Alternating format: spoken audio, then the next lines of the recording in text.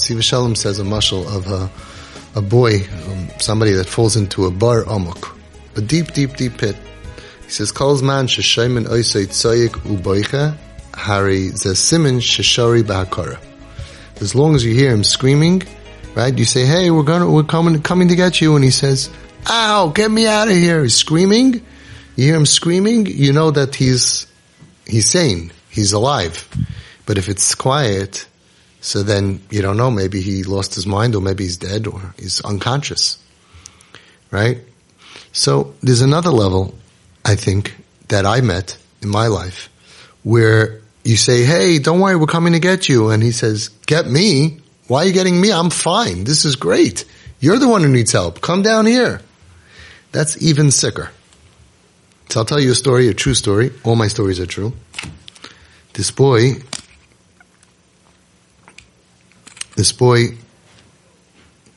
was sent to me when I had Home Sweet Home, and he was basically homeless. And he came to meet me. He smelled from cigarettes like a mile away, and he was dressed in old clothing and like jeans and like not nice jeans and jean jacket, jean shirt, jean. It's one big jean from head to toe. And they dropped him off by me. And after 15 minutes, he tells me, "Hang on, I don't need a house. Why did they bring me here? I don't need a house. This house over here, Home Sweet Home, with you probably have rules and I don't need you because I'm the happiest guy in the world. Why do I need you? I sleep where I want. I eat where I want. I do what I want. I don't need help. You need help.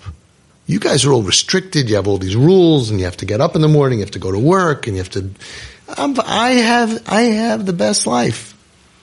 And I'm looking at him and I'm thinking, Nebuch, he has no life. He's homeless. He has no future. He's going to be depressed. He's going to be suicidal. And he's trying to tell me like, I'm the crazy one. We have to know that we're sane, and there are people who are insane, that they think they're so messed up that they think that we're crazy. Like I told you the example before about somebody eating dirt. And you tell him, "Hey, why are you eating dirt? It's terrible." And he says, "What are you talking about? It's delicious." That person is a chayla. They're sick. So here, this guy was sick. He was so sick that he thought that we're crazy.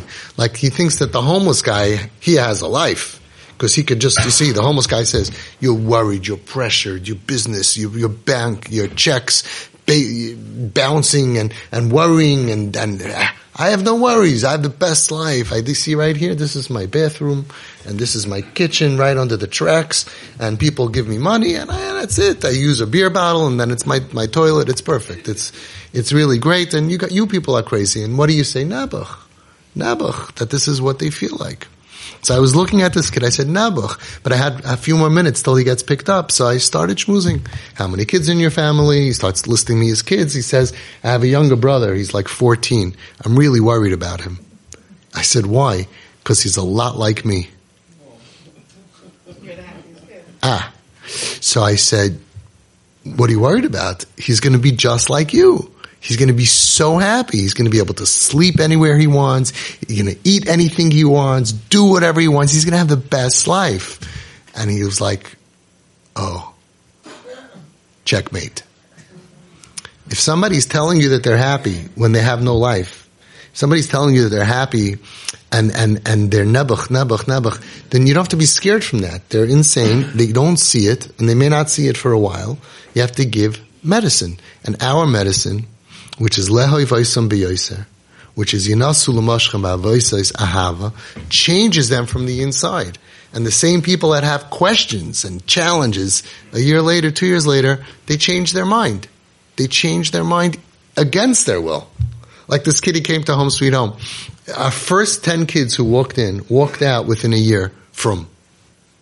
All 10. The first 10, boom, boom, boom, boom, boom. Most of them did, but the first 10. And after the 10th one, there was, it was unbelievable because it was so fast and I didn't expect it. And this kid came to look at Home Sweet Home and he saw pictures and he met some of the alumni and he says, "I'm not coming here. You're going to make me frum." I said, "I'm telling you, I'm not going to do that. I don't have any Yiddishkeit here. I'm not going to make you frum. But that's the way you make me frum."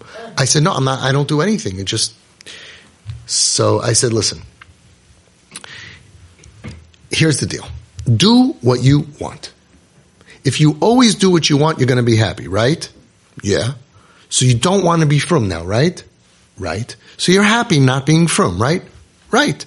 So if you change your mind and you decide that you want to be frum, so then why does it bother you? You'll be happy when you want to be frum. Just always do whatever you want. I don't want to be frum. I don't want to be frum. But we believe that every Yid has a ratzon. A tshuka and a ratzon. And under the ratzon is a ratzon for a ratzon. There's a ratzon for a ratzon of a ratzon. There's a spark, a chelik l'kamimal. And if we can just show them that we accept them, that we love them, and give them a chance to not feel attacked, and give them a chance to realize what they really want, then very, very, very often they will come to the realization that they didn't really know what they wanted. And what they want is really different than what they thought. When you fight them and you argue with them, they create a wall around them, and they're embarrassed to become better because I fought so much for this. So just push it aside and don't argue, and just do what you're supposed to do. Give them real love, not as a mahalach. It's not a trick. It's kamayim apanim lepanim kein leva adam la'adam. So I thought of a pshat, my own. I don't know if it's right. It's just what I was thinking. Kamayim, just like clean water can change a dirty face to a clean face, so too a clean, pure heart can change a dirty person, a person who's involved in bad things, to being a clean person. And that's what we're hoping. We want our kids to be happy. We want them to be healthy. Yismach leiv mevakshay Hashem. So we take the Yiddishkeit off the table because you can't convince somebody whose mind is made up and is against it. We don't let anything get in the way of the chemo that we're doing, of pure love, of parents' love, lehoy vaisam b'yoser. And we're hoping that we're going to save them, that we shouldn't, chalila rahman al have any deaths or suicides or overdoses. They should be healthy and they should be home and they should be comforted. And be'ezus Hashem, yismach le'im mevakshay Hashem. They should decide that what they wanted is a little bit different than what they want now. Just like they changed one way, you can change the other way. And with Hashem's help, anything could happen.